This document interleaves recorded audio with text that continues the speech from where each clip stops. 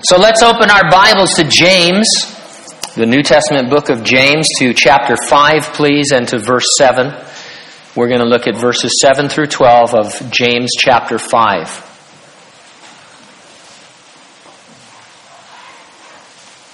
The topic we find there, James uses the farmer as one example of patient waiting for the coming of the Lord. The title of our message, Hi-ho the Dario, the farmer in the Bible. Let's pray. Father, thank you for bringing us here today. And Lord, one of the reasons that we are here is to listen to the still small voice of your Spirit in our hearts as the Word of God is read and taught.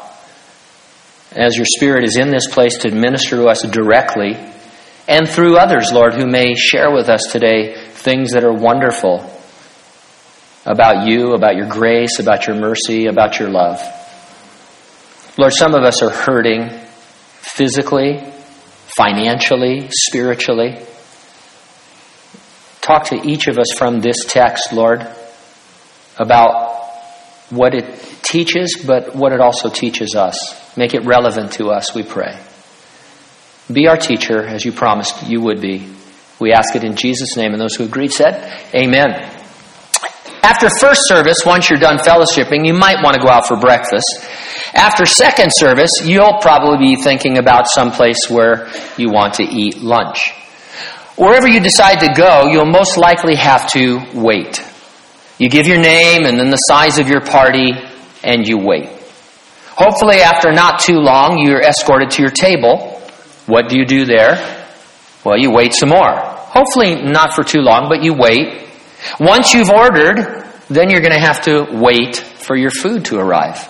When you've finished eating, unless you're at Chili's where you can pay right there at the table, you'll wait for the check. And you'll wait twice because it has to come back to you after you've put your card or cash in that silly wallet.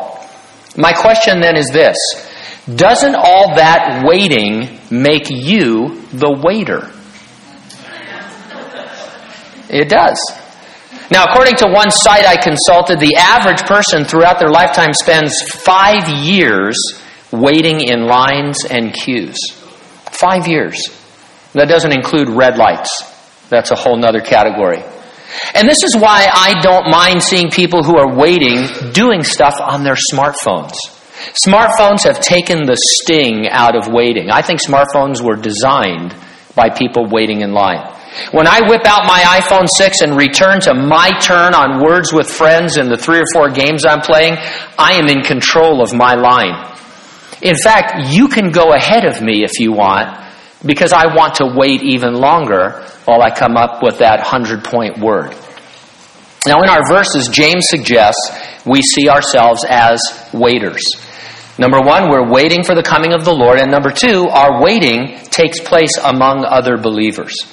How we wait for the Lord among other believers is our topic. I'll organize my thoughts around 2 points. Number 1, you should have a patient expectation while waiting for the Lord. And number 2, you should have a persevering endurance while waiting with His saints. First of all, in verses 7 and 8, let's look at our patient expectation. Now, whenever I mention Disneyland, someone tells me a horror story about the time they waited in line practically all day for a particular attraction.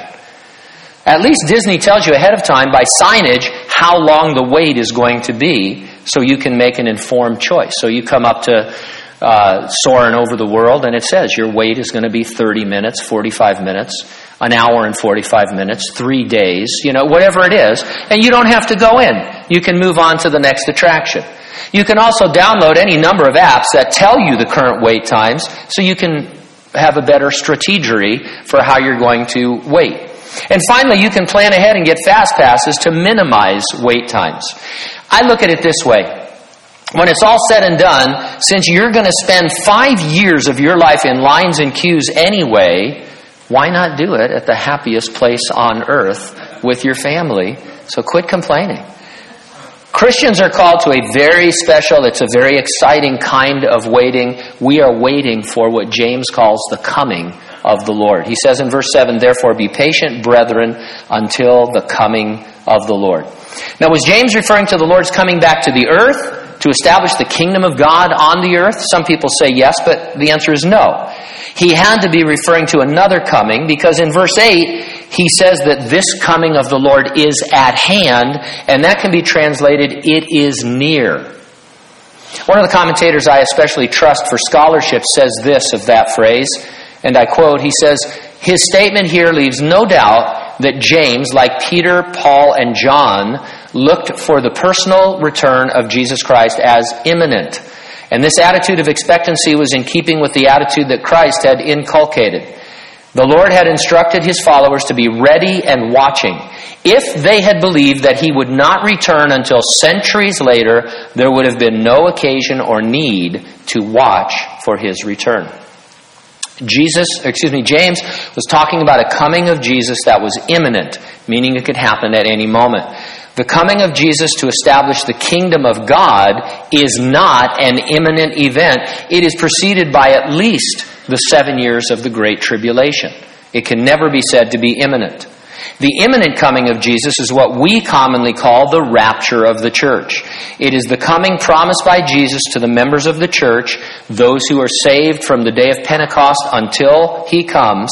It is the coming that is taught in 1 Thessalonians chapter 4. Let me read these verses to you. Paul the Apostle is writing, and he says, I do not want you to be ignorant, brethren, concerning those who have fallen asleep, meaning deceased believers, lest you sorrow as others who have no hope. For since we believe that Jesus died and rose again, even so God will bring with him those who sleep in Jesus. For this we say to you by the word of the Lord, that we who are alive and remain until the coming of the Lord will by no means precede those who are asleep.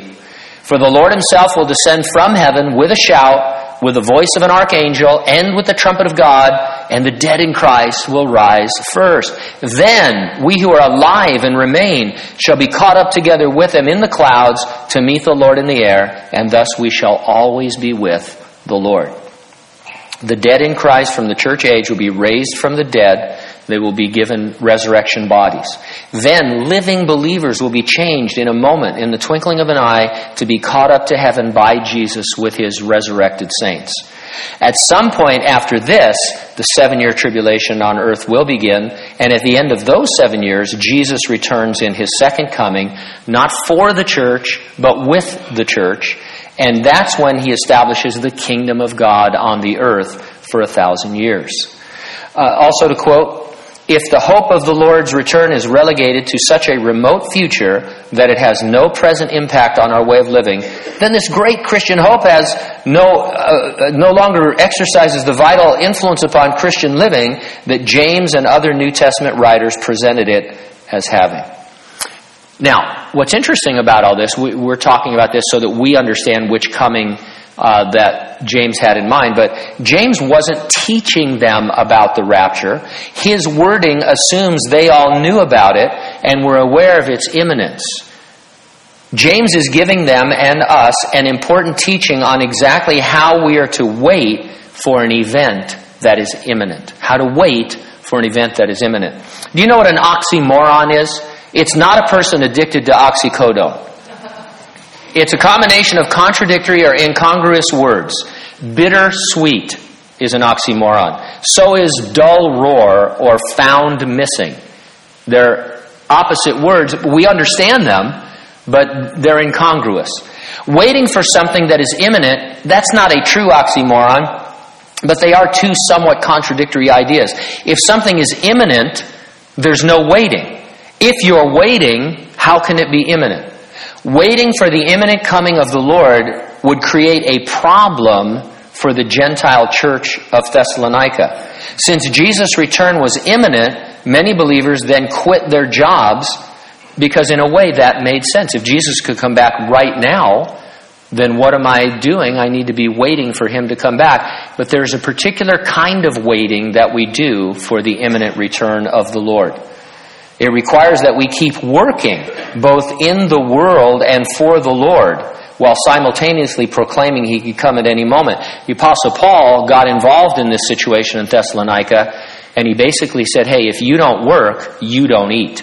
So yes, we are all waiting for the imminent return of the Lord, and we do it by working. And so to help illustrate this special kind of waiting, James said in verse 7, "See how the farmer waits for the precious fruit of the earth. He waits patiently for it until it receives the early and latter rain." God is in control of the rains. Nothing the farmer can do about that. Similarly, God is in control of the coming of Jesus. He said it was imminent, but that only means it could be today or it might be tomorrow. It's in His timing, and we wait for it. The farmer must work furiously within God's timetable. He has to prepare the fields for planting, sow the seeds, tend to the field. He must harvest the crop and then take the fruit to market. All of this in the season that God has given him.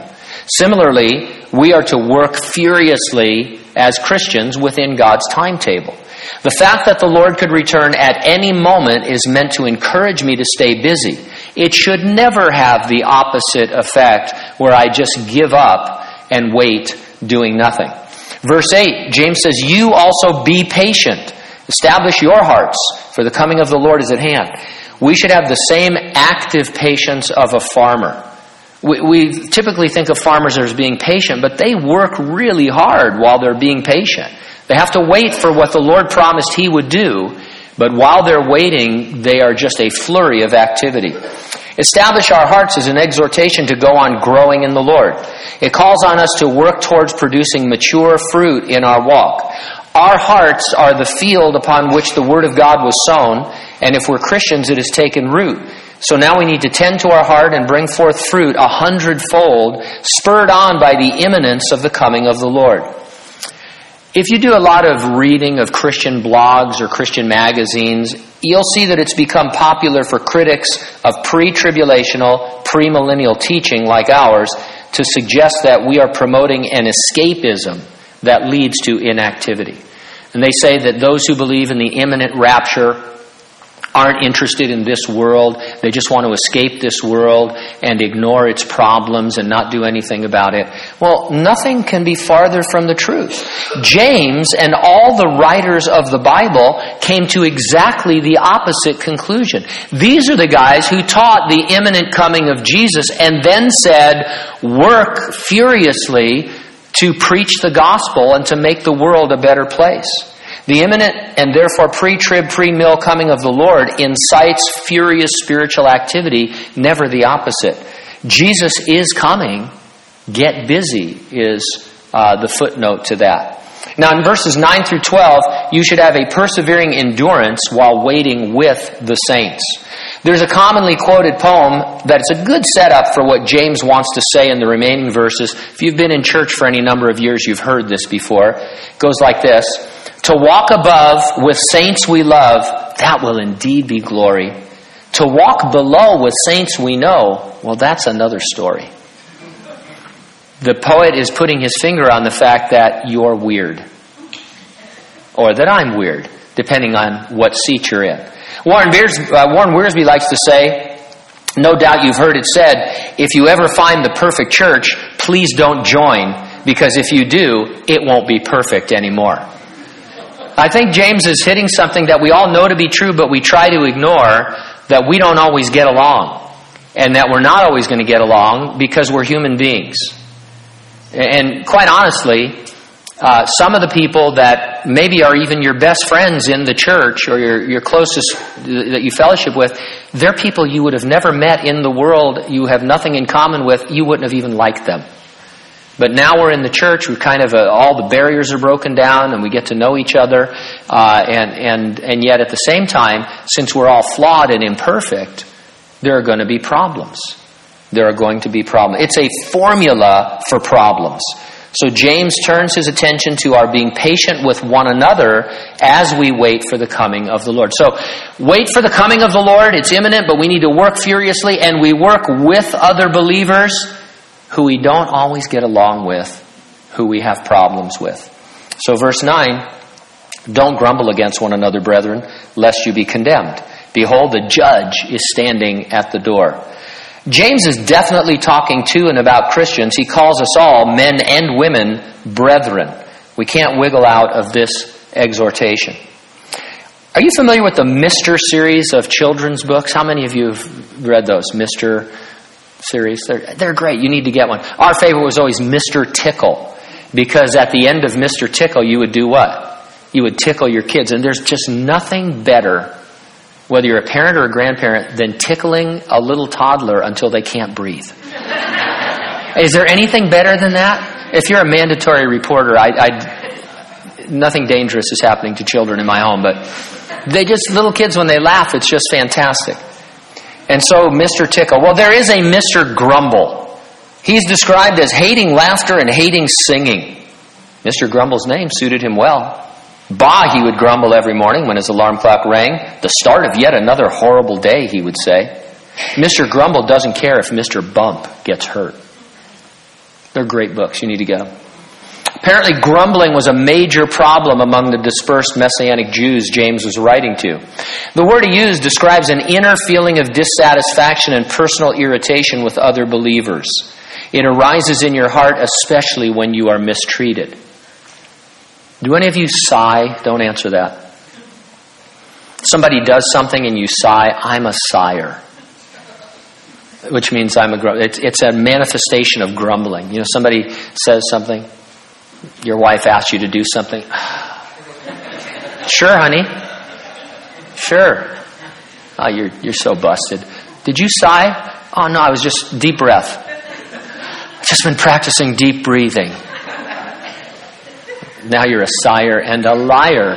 But anyway, sighing, this grumbling, it's not slandering or gossiping. It's not even murmuring. And that's probably why we don't see it as sin. It's quiet and it's personal. But it is against others and it affects our relationship with them, and it can become open and hostile.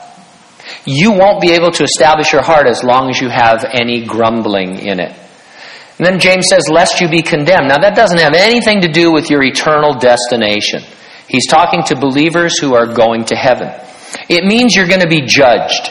And it's referring to the day you stand before Jesus at his reward seat, where he will be the judge of your works that you performed for him after you became a Christian. And so grumbling isn't going to send you to hell, but it's going to affect your rewards in heaven. Lord, wasn't I a good husband? Except for those 75,000 sighs, Gene. You counted them? Hairs your head are numbered? I have to. I've got a whole department, a whole math department just for you and stuff. So you were definitely a sire, so don't do it anymore. We should always deal with sin immediately because the Lord is standing at the door ready to return for us. James couldn't be any clearer about the fact that he believed that Jesus could come at any moment. Until that day, we're always going to have problems with others in the church. Instead of grumbling about other believers, James calls upon us to have a different type of patience, a persevering endurance. He sees that kind of persevering endurance among brethren in two places in the Scripture. Among the prophets and in the life of Job. So first of all, the prophets, verse 10, my brethren, take the prophets who spoke in the name of the Lord as an example of suffering and patience. The prophets are called and sent by God, were called and sent by God to speak the word of the Lord. I mean, these guys are heavy, heavy guys when it comes to the spiritual impact. I mean, when prophets came to your town, you should just put on sackcloth and ashes and throw dust in the air and get ready. They were going to speak for God. They were the ambassadors of heaven, and they were nevertheless, most of them, made to suffer at the hands of not Gentile non-believers, but of their own countrymen. Jeremiah comes immediately to mind. I found this short list of his sufferings. There's a lot more we could say about it, but here's just a few of them. He was persecuted by his own family. He was plotted against by the people of his own hometown. He was rejected and reviled by all of his peers in the religious world. Pashur, who was chief temple priest, had him whipped and put in stocks. He preached a sermon at the temple gate and was nearly killed by an angry mob for predicting that the temple would be destroyed. He was cast down into an empty, filthy cistern and left to die in the mud. He saw his original manuscript burned by wicked King Jehoiakim, and he was forced to go to Egypt against his will when the Jews refused to heed his prophecies to definitely not go there. Most of God's prophets were badly treated by their countrymen. In the book of Hebrews, we read this about the servants of God. This is from Hebrews 11, the Hall of Faith. It says, still others had trial of mockings and scourgings, yes, and of chains and imprisonment. They were stoned, they were sawn in two, they were tempted, they were slain with the sword, they wandered about in sheepskins and in goatskins, being destitute and afflicted and tormented. Just before he was stoned to death for preaching Jesus Christ to the Jews, Stephen said to his persecutors, which of the prophets did your fathers not persecute? They killed those who foretold the coming of the Messiah. And so it was typical of the nation of Israel to mistreat and even kill their contemporary prophets. Then they would look back on them fondly. The next generation would think, oh, Jeremiah, what a great prophet. We wouldn't have done that. Meanwhile, they were persecuting the prophets that God had sent to them. This is a sad thing to say, but you ought to expect to be mistreated by other believers. Remember, there's no perfect church. Probably when people come forward at concerts and in church to get saved, we should tell them that now that you're a believer, you should read the Bible, you should pray, you should share your faith with others, and you should fellowship with other believers who are going to mistreat you. Wait, what just happened? Well, it's just a given. It's all over the New Testament. It's in every church, and you need to be ready for it so that you don't just quit coming to church or get mad at the Lord or whatever you might do, thinking, I don't deserve this. No, you don't. But the people that you're mistreating don't deserve that either. And so it goes both ways. We're just human. We're flawed. We see that prophets are an example of suffering, but what about patience? Well, the kind of patience James has in mind is what we would call perseverance. It is enduring mistreatment without quitting. James said in verse 11, indeed, we count them blessed who endure. That's what he's counseling. Persevere. Jeremiah wanted to give up. In fact, he never wanted to start serving the Lord as a prophet in the first place. Nevertheless, he persevered to the end, faithful to his calling by God, despite the mistreatment, constant mistreatment of his countrymen. We shouldn't quit working on account of the imminence of the Lord's return, and likewise, we shouldn't quit on account of mistreatment, even when it is at the hands of those who we minister to and are called to minister to us. This may not sound like much, but this is a big shock to most Christians throughout their walk with the Lord, that people that they just got to know or that they've known for years can seem to not treat them the way that they think they deserve to be treated. And so James is just blunt honest and saying, hey, you're not perfect, I'm not perfect, we're not going to get along all the time. Just keep serving the Lord, work it through, and do it without grumbling. Now he gives a second example of persevering to the end. In verse 11 he says, you've heard of the perseverance of Job and seen the end intended by the Lord, that the Lord is very compassionate and merciful. And so you're familiar with the story of Job. Satan accused him before God of serving the Lord solely because he was being blessed by heaven on a material basis. The devil suggested that if Job's material blessings were withdrawn, he would curse God. God knew Job was spiritual, so he allowed Satan to test Job. He lost everything, including his children and his health. For most of the book, he's sitting in the local dump, using shards of broken pottery to scrape the boils he has from his head to his toes. That's his physical position, and that's where he's been reduced to. When Job's three friends, Eliphaz the Temanite, Bildad the Shuhite, and Zophar the Naamathite, heard about all the troubles that had come upon him, they set out from their homes and met together by agreement to go and sympathize with him and comfort him. That sounds great. And they did comfort Job at first until they started to talk to him.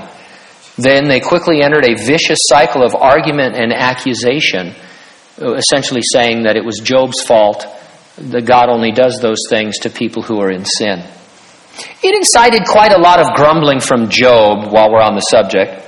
In using Job as an example, James isn't excusing that or overlooking it. Job was a believer being mistreated by his peers who shouldn't have grumbled, but he nevertheless persevered through it. And that's going to be true of us. I would love to say that I'm going to get to a point in my life where I'm never going to sigh again. But that's probably wishful thinking. But I can certainly sigh less and work through it to the end. James says, you've seen the end intended by the Lord. Even though others were deriding him, Job persevered. He should have done it without grumbling because of where it would end. Everyone familiar with Job knows the end. I feel like I have to give you a spoiler alert. I'm going to read the end of Job. So those of you who are on the edge of your seat wondering how this ends, you might want to plug your ears right now. And the Lord restored Job's losses when he prayed for his friends. Indeed, the Lord gave Job twice as much as he had before. Then all his brothers, all his sisters, and all those who had been acquaintances before came to him and ate food with him in his house. And they consoled him and comforted him for all the adversity that the Lord had brought upon him. Each one gave him a piece of silver and each a ring of gold. Now the Lord blessed the latter days of Job more than his beginning, for he had 14,000 sheep, 6,000 camels, 1,000 yoke of oxen, and 1,000 female donkeys. He also had 7 sons and 3 daughters. In all the land were found no women so beautiful as the daughters of Job, and their father gave them an inheritance among their brothers. After this, Job lived 140 years and saw his children and grandchildren for 4 generations. So Job died old and full of days. By seeing the end of the lives of Bible characters like Job, we get an idea that God has an end in our lives. And we're reminded that grumbling is counterproductive. No use grumbling about how I'm being mistreated, because God is going to work through that and use that to bring me to His expected end. And it's a glorious end where I am changed into the image of Jesus Christ, where I am perfected. I don't know why, but the Johnny Cash song, A Boy Named Sue, came to my mind while I was studying Job. Because of his girlish name, Sue is always getting into scrapes. He hates his name. To which I say, just tell people your name is Sam. But then you wouldn't have a best-selling country song. He eventually finds and confronts his absent father, whom he tries to kill. His deadbeat dad explains that he knew he wouldn't be around to make his son a man, so he gave him the name Sue, so he'd have to be tough growing up. Well, it worked. Anyway, as the song ends, Sue understands, and he says, and if I ever have a son, I think I'm going to name him Bill or George, anything but Sue. I still hate that name. At the end of his trial, do you think Job might have said, I understand what the Lord wanted to do, but I'd rather he would have left me alone? Well, here's what Job did say. He said, but he knows the way that I take. When he has tested me, I shall come forth as gold. So you need to listen to the person who's in the situation, who's come through the situation, to understand the end. He persevered and he experienced the end God intended. We will persevere and experience the end God intends. James gives us an insight into what Job learned about God. He says he learned the Lord is very compassionate and merciful. Wow. If we were, anybody in a book club, you know what a book club is? You read a book and then you get together and talk about it. If we were in a book club and we had just finished reading Job and the question was, what do you see most about God in this book? Would anybody answer that he is very compassionate and merciful? That's a stretch even for Christians.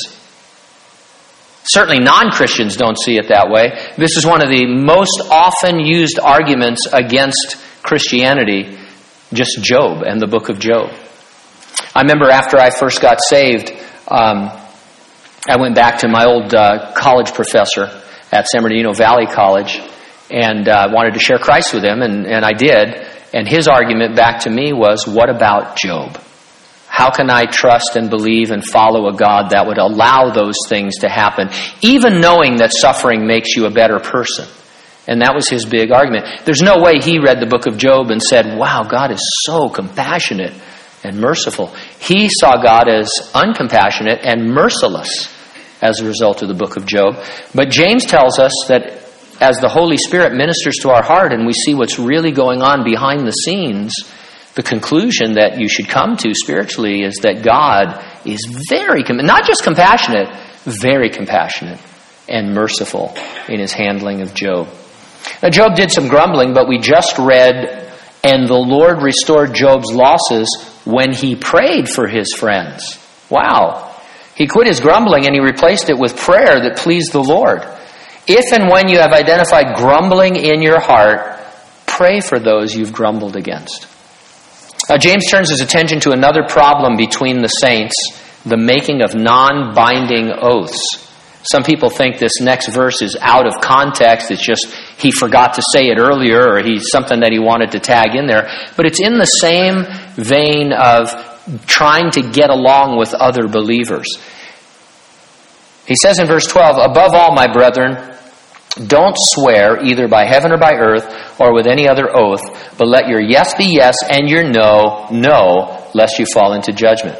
Now, apparently the Jews had devised an elaborate system of oaths by which they might swear that something was true when it was not true, or that they were going to do something that they didn't follow through with. Depending on what you swore by, God or the temple or something else in heaven or on earth, you could argue that your oath was not binding. And so you didn't follow through, and your friend came and said, "Hey, how come you didn't follow through with what you said you do?" "Well, I swore by, the temple. And the temple is on the earth. If I had sworn by God in heaven, I would have had to keep that oath, but you should have known that it was a 50-50 swear." And seriously, this is the kind of thing that was going on. And obviously, this created problems among the believers because they didn't trust each other. They couldn't take each other's word. Kids on the playground understand this. When I was in elementary school, our oath was, "Cross my heart and hope to die, stick a needle in my eye." Oh, wow. Gene is going to give me his Twinkie for sure, because he crossed his heart, he hoped to die, and said I could stick a needle in his eye if he didn't give me his Twinkie. It was a totally binding oath with only one exception. Do you remember what the exception was? If you had your fingers crossed.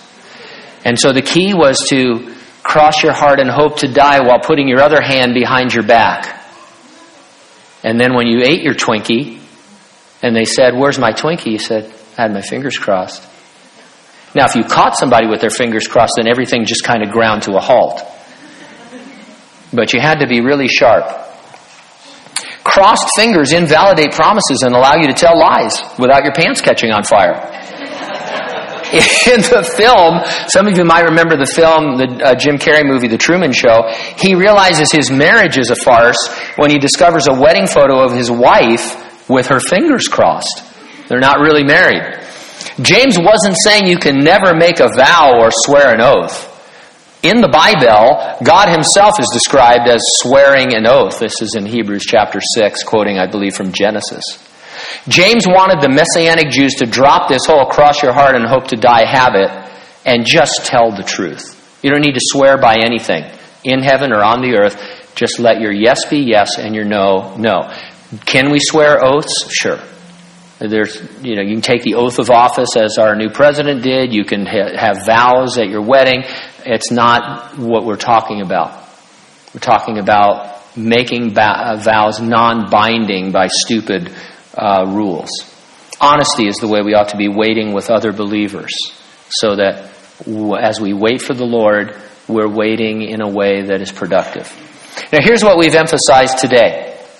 Imminent waiting calls for a special kind of patience. It's an active, working patience. We certainly believe the Lord's coming could happen now, but we are not escapists who shirk our responsibilities.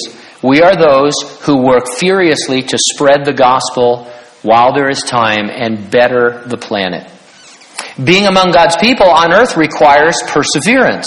You will be mistreated by other imperfect saints, and you will mistreat them no matter that you don't want to.